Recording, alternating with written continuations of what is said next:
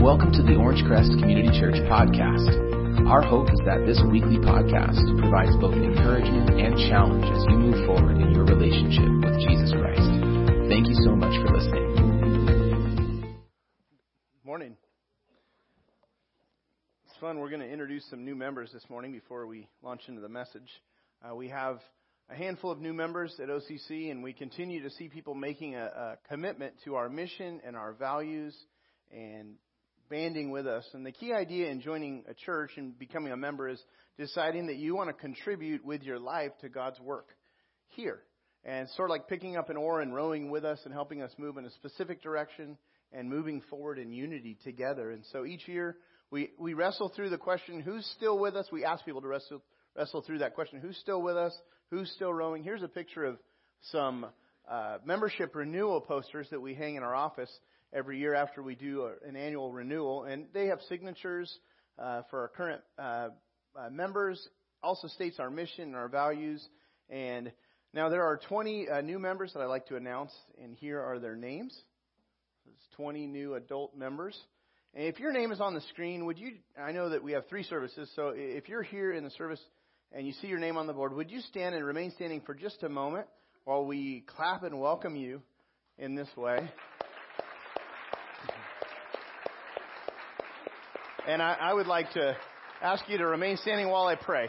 I want to pray for all of you. Father, we just thank you so much for bringing these folks who've decided to join as members of OCC. We pray you'd bless them, use them here. Lord, I pray that you would work through them, Lord, in specific ways, Lord, to help advance your kingdom here. Each one of them is specifically wired, and you've given them skills and giftings. You've given them the ability to serve and to even pour out their lives, Lord, to help advance your kingdom. I thank you for bringing them here. I pray you would continue to work in them and through them. Lord, I pray that they would experience more and more growth, Lord, having made this commitment even. We pray all these things in Jesus' name. Amen. You guys can be seated. Thank you, guys. Well, today we launch into a new series of messages over the next few weeks. If you're here and that kind of piqued an interest for you and you'd like to learn more about membership, you can let us know on the connection card, and we would love to explore further what that means with you. And so just let us know. And on the connection card on the back, there's I'd like more info about membership box you can fill out. Today we're starting this new series called Family More or Less Ideal. We're going to look at this for the next few weeks. And now the powerful way that our families shape our lives and shape who we are is really undeniable. Families shape us, and no family is perfect, all or more ideal or less ideal. But if you really stop and think about it, you can't deny the way this has influenced who you are. I grew up through elementary school in Northern California in a small town called Sonoma. Spent my first 12 years there. My dad was a pastor. Here's a picture of the town I grew up in. There it is.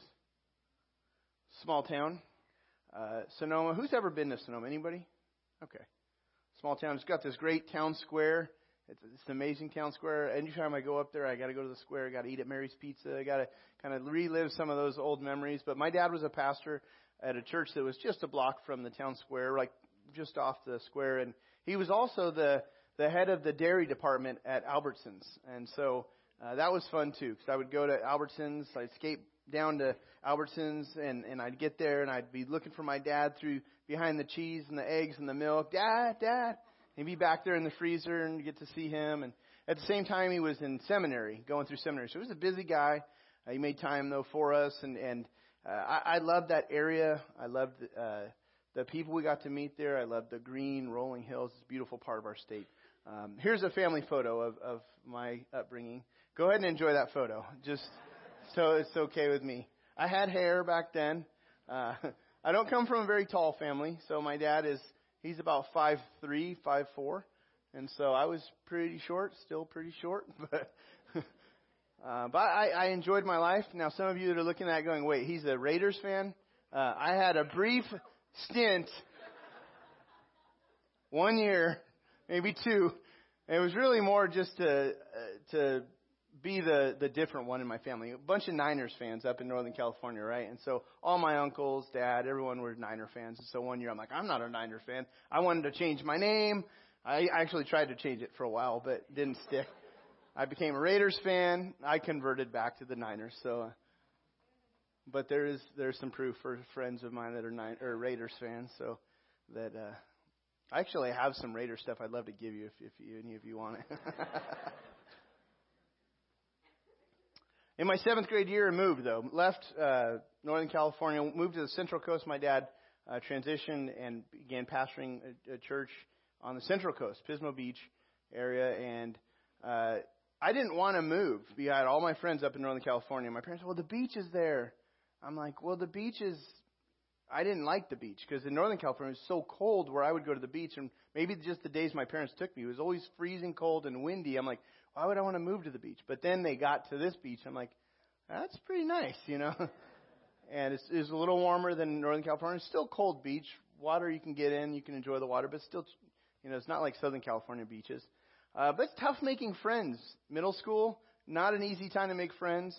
I was in public school through all those years, through high school. And going to the new middle school, you know, here's a picture of family life.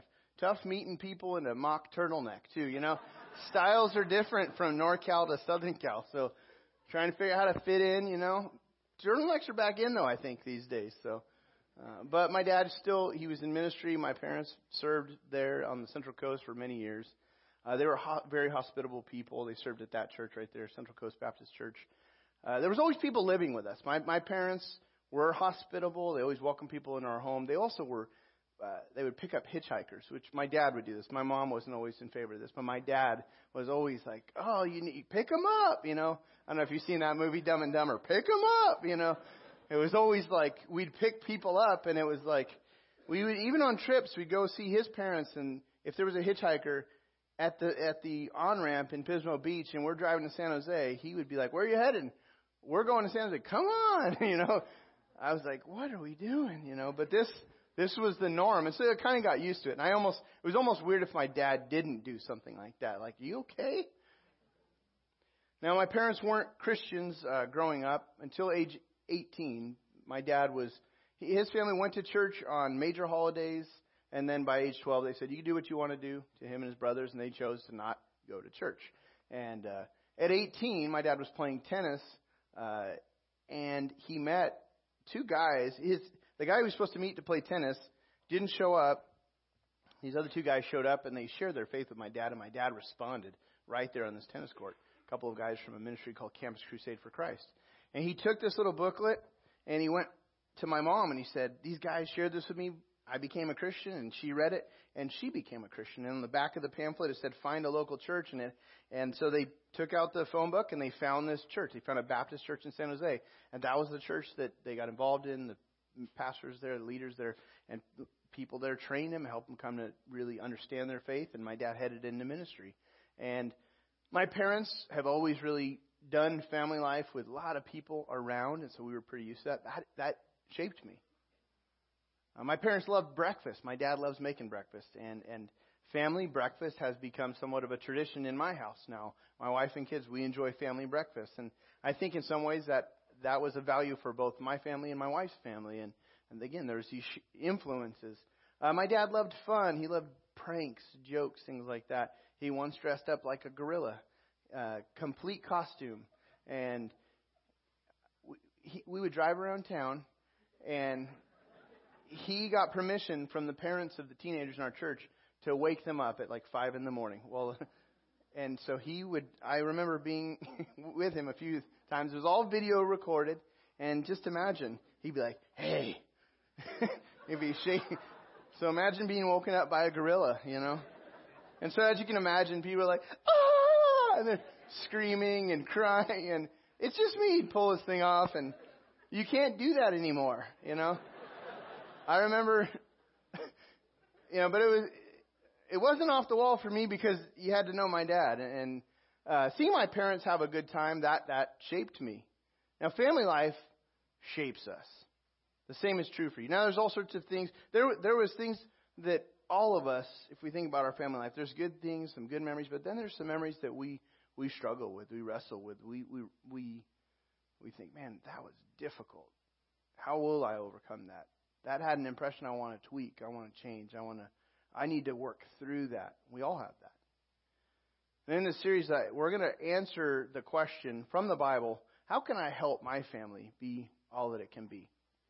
Some of you are far from your family. Some of you are students. You're living here temporarily. And so, but I hope this really challenges you to think through where God has placed you right now, the people He's placed you around. You're in church life. That's a family experience.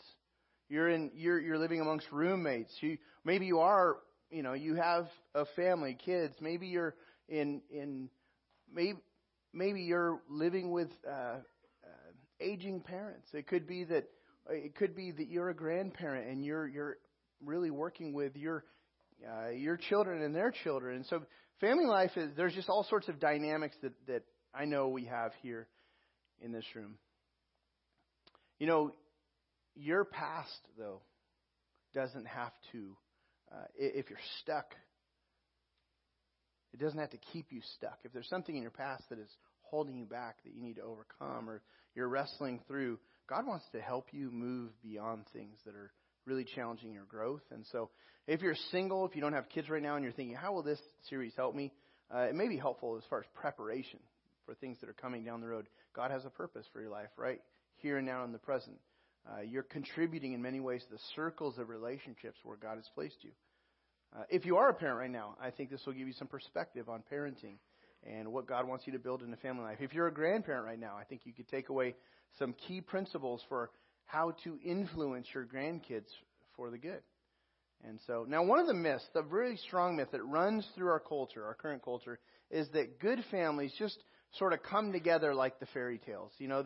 That an enjoyable family is out there somewhere. You just have to discover it. It's waiting to be discovered. It's kind of like Prince Charming discovering and finding his true love, Cinderella. And if that's reality and your family is far less than ideal, then it feels like, man, I'm stuck.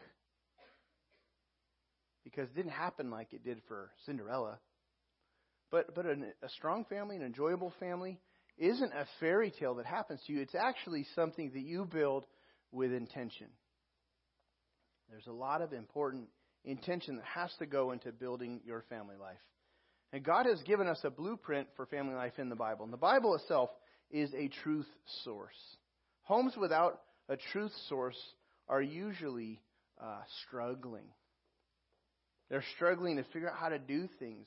You may be feeling like a mess right now. Maybe you're just sort of making up family life as you go along, taking a little bit of this, taking a little bit of that, and trying to piece together a plan. But in the Bible, here's what we discover. We discover God's ideal for families. I want to invite you to take out that listening guide that's in your program. Now, often, the ideal from the Bible and the real that we experience clash, don't they? We see the ideal, and then we experience our lives, and there's a clash and a struggle with what do we do now? Now, here's some pictures of Christmas cards, just a collage of different families. We received Christmas cards just, last month. It's tempting to start receiving these and start comparing our lives and our experiences. They look so good. They're all smiling. Everyone looks so together and so perfect. But if you've ever tried to capture a family photo, the real picture isn't always ideal, is it? You've been in those family photos and you're like, everyone, smile. Smile. Get it together, people. Smile. You can see the picture, but you can't see the backstory. You don't know what's going on in the backstory. So the best thing we can do is not measure ourselves against other families and what we think, the ideal might be. The best thing to do is refuse to get an envy or comparison and measure ourselves against God's ideal. God, what do you want for our family life?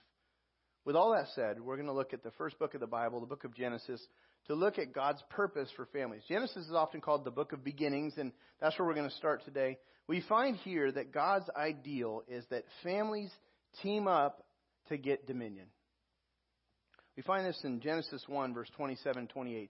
Families team up to get dominion. Now, in Genesis 1, it says in the beginning, God created the heavens and the earth. And then God, through the days of creation, He creates. He says, let there be light.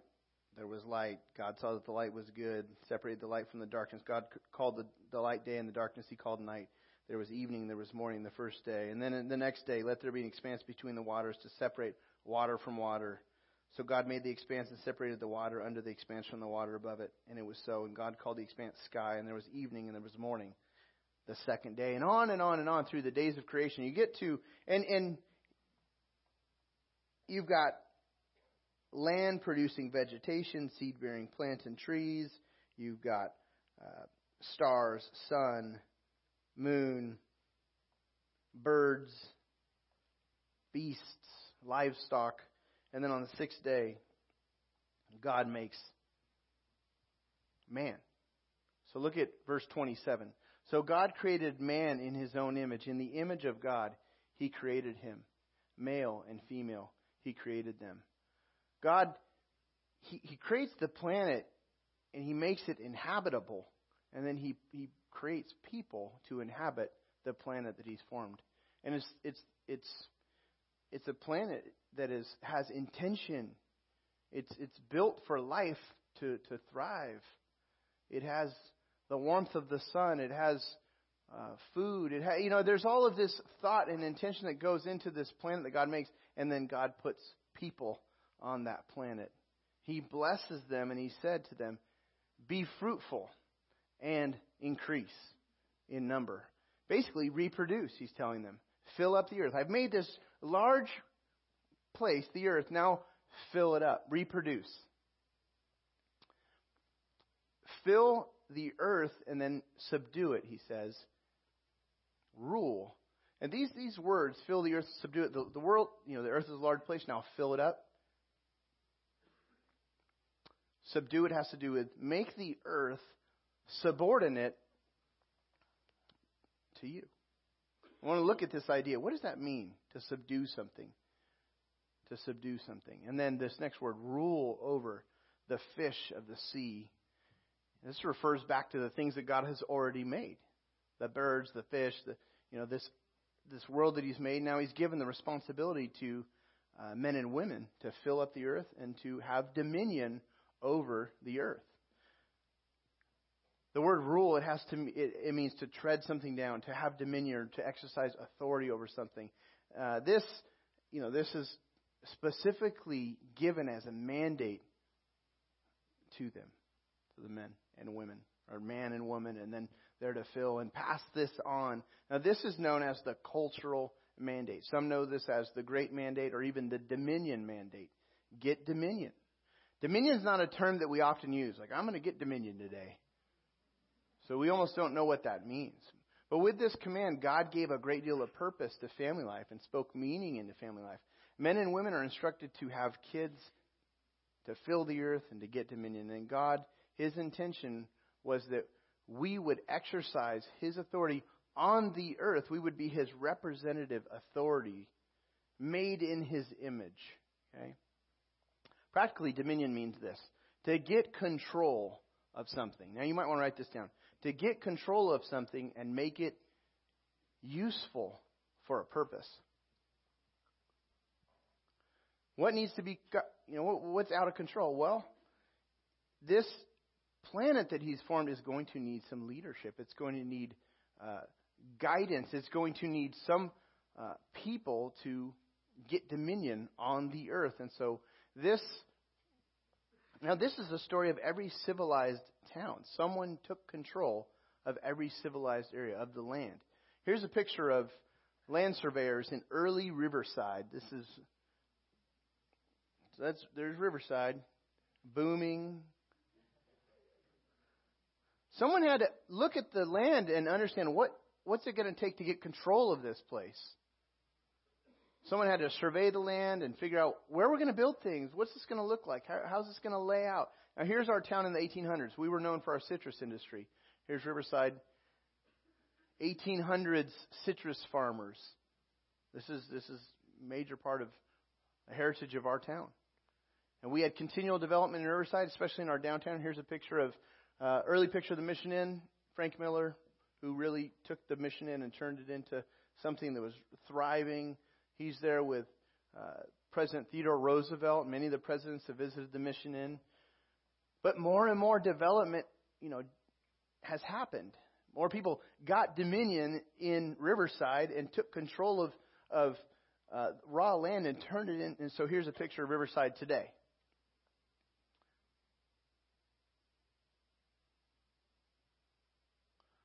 The idea with dominion is get control of something, make it useful for a purpose. And so what can we do with this area, with this land? Now here's a photo of this area from 1946. Okay?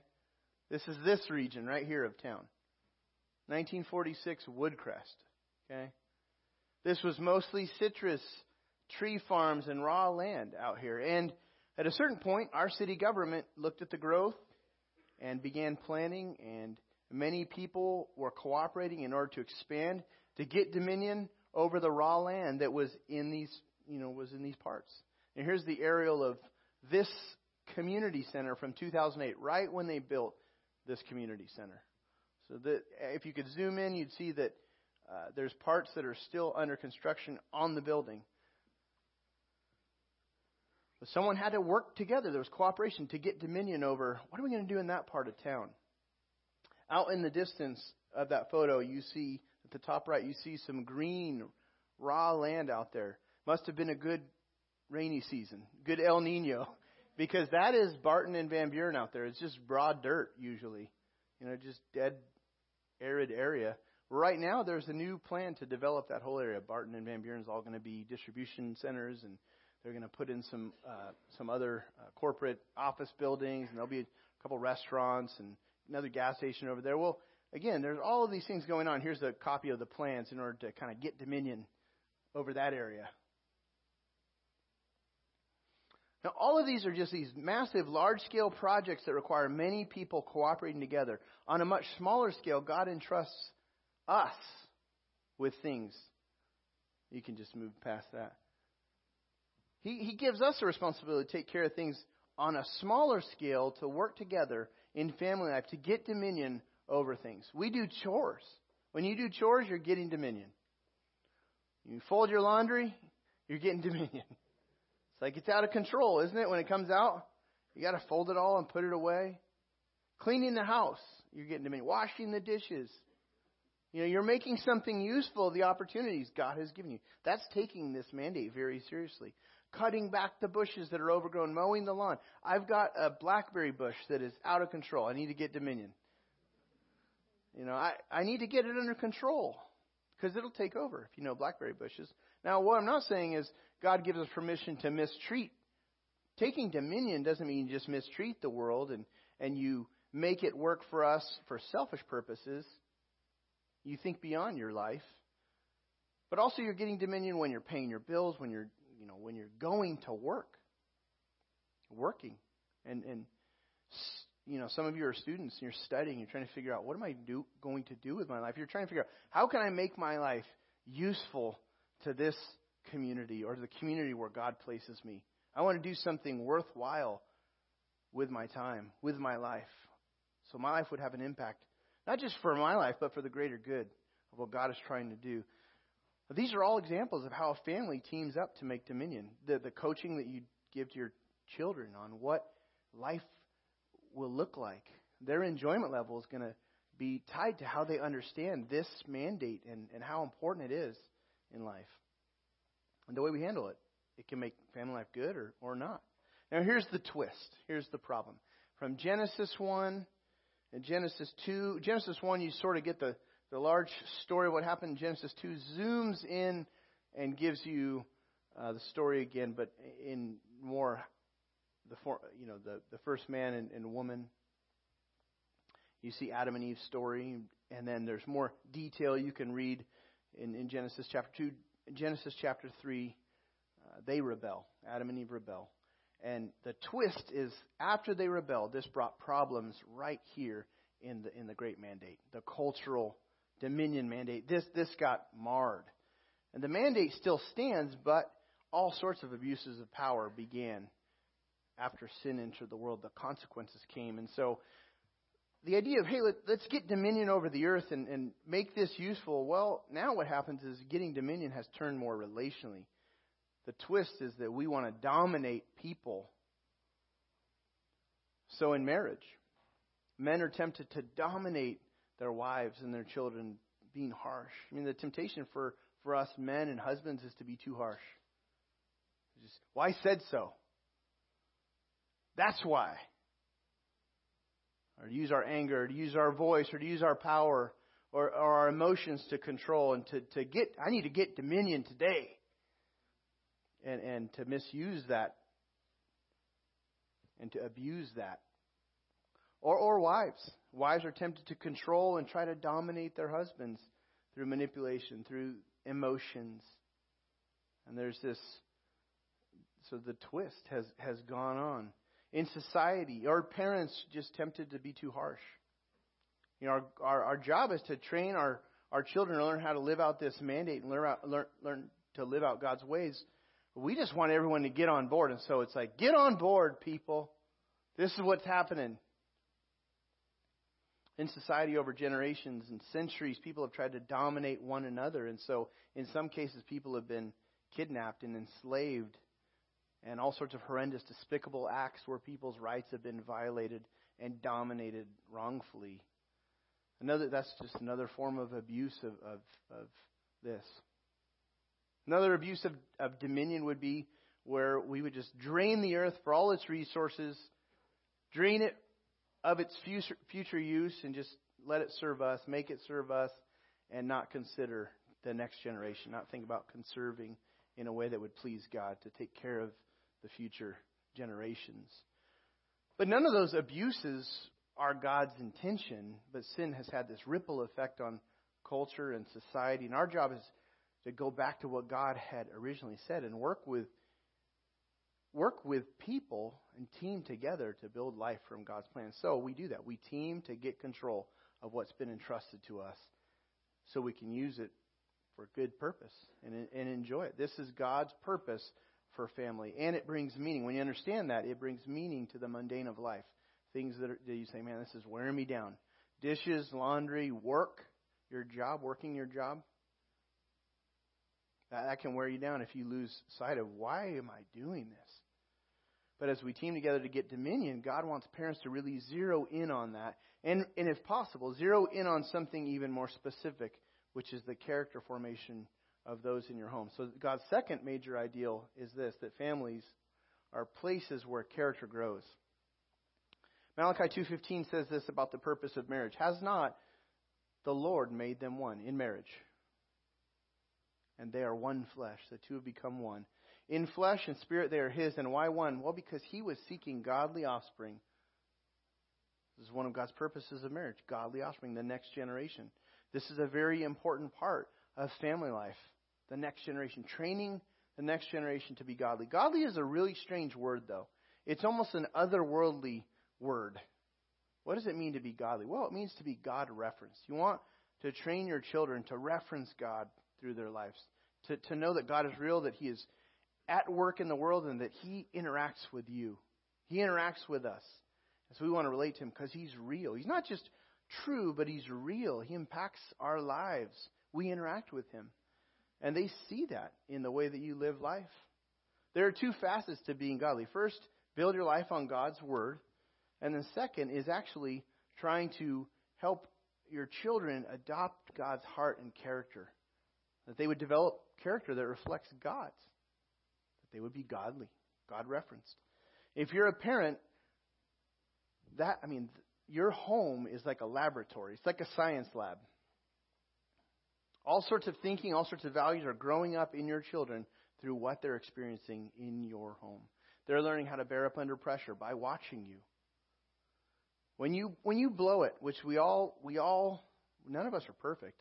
When you blow it, you set a wrong example, and you give into the wrong emotions, or you give into a damaging strategy, they're watching to see what happens next. Do you clear it up? Do you make it right? Do you aim to really change? And they're learning from us. Our home is the laboratory. They learn how to deal with conflict among their siblings. They learn how to deal with conflict with you when things aren't going their way. Or they're watching how you do that. This is the lab, again, where they're learning how to live in a godly way. Hopefully through the example you're setting. Last year, we had an opportunity to teach one of our children endurance. And it came through just an invitation. He had to do something really difficult that came at a really inconvenient time. And it would have been much easier for us to say, you know what, you just can't do that, because if you do, you're going to drop your schoolwork. And he's like, I really want to do this. Well, you can't drop the school piece. And the cost for him was really great. It forced him to stay up really late at night, past midnight several times. And through that month, I was like, man, I just want to make it easier on him. Just let him go to sleep. But I recognize there's something that he needs to learn. And the character he needs to learn, it could happen in the home if we're supporting what God was trying to do in the long-term growth of my son. Our homes are labs. There's sometimes I realize I mix the wrong things in the experiment, and I make a mess of things. And it's like, it wasn't supposed to go that way. You ever been in a science experiment where you put the wrong ingredients, and it's like, it's not working? Well, a lot of times in family life, that's how it's been for me. I'm like, dang it, I messed it up. And then the values, the character they adopt, I can see things that I'm like, I know where that came from. Right here. But this issue of building character in our homes is critical. Here's the challenge, though. As we're teaming, cooperation can be a real pressure cooker. It's really difficult. Friction creates tension, which builds pressure that can just rip a family and tear a family apart. So over the next several weeks, we're going to be looking at how God can help us to respond to the pressure. Here's a preview of the series. You can just bring up all those weeks. We're going to look at the ingredients of the best relationships from the Scripture. We're going to look at how to keep conflict from becoming toxic. We're going to look at expectations, how they can turn into real damaging demands. We'll look at how to face adversity in a way that minimizes the damage. And then how do you tap into God's power? This series we're going to focus on because we severely underestimate the impact of family life. If you're a mom, a dad, an uncle, a grandparent, a cousin, whatever role you are playing, you have a real opportunity to make a real difference if you set your sights on God's ways. Now, I like to just wrap up with 2 ideas about how I can help my family be all it can be. Number 1, ask God to help me be a team player. How can you use the everyday tasks of getting dominion to strengthen family life and relationships and to grow character? How can you do what you do, what needs to be done each and every day in a way that would make the most of character formation? In whatever role you have in family life, how can you be more of a team player? If you're single, part of what you're doing right now is you're teaming together with the church family to accomplish what God wants. And I just encourage you, invest in your spiritual life, in your college years. If you're studying in undergrad or grad program, invest in your college years in your spiritual life. Partner with us, team with us. Your future grows out of how you invest yourself in the present. I know you need to study, and you need to take your study seriously because God wants you to do something useful with your life like we've been talking about. But you're also learning to develop your spiritual life under pressure in these years, and that's something that's tremendous. But all of us can start by just praying and asking God, God, will you help me in this area to be more of a team player? Second, decide to follow God's ideal plan. As we're looking at the Scripture, make a commitment. God, I want to do this your way. Make spiritual life and growth a priority. It's crucial to just avoid mixing a common mistake in our culture, which is to just lump spiritual things in with everything else that you do in your family life. But we have to think beyond just the here and now because our kids have a soul. There is eternity. And so we need to give spiritual life a priority. There's nothing wrong with sports and hobbies and interests and activities, like soccer, dance, baseball, wrestling, kung fu, golf, baking, whatever. Voice lessons. It's great to see our kids excel, isn't it? It's great to see that. But just remember, since your kids have a soul and eternities, nothing pales in comparison to helping your kids to know Jesus Christ and to learn to follow His ways. If our kids really know Him, get to know Him, then Jesus will most decisively form their character, shape their values, influence their relationships, develop the purpose, and forge that deeply in them. And in the end, their relationship with Christ will ultimately determine their eternal destiny. And so this is a critical thing to keep as a priority. I hope this has been a help to you. And what we're talking about is some major foundational life issues. This answers the question, why should I take family life seriously? It answers the question, why should I go to work every day? A lot of folks have no idea why they go to work every day. Why do I go to work? Why do you go to work every day? Well, to feed my family. And that's great. You need to do that. They need to be fed. But what we're seeing in the Bible is it's more than just a simple to feed my family. That is true. That's part of it. But work is a product of God's creation. Hard work, hard, toilsome work came as a result of the fall. But we were made to work. Before sin, we were made to work and get dominion until we die. And if you're living for retirement, you need to rethink that in light of the dominion mandate.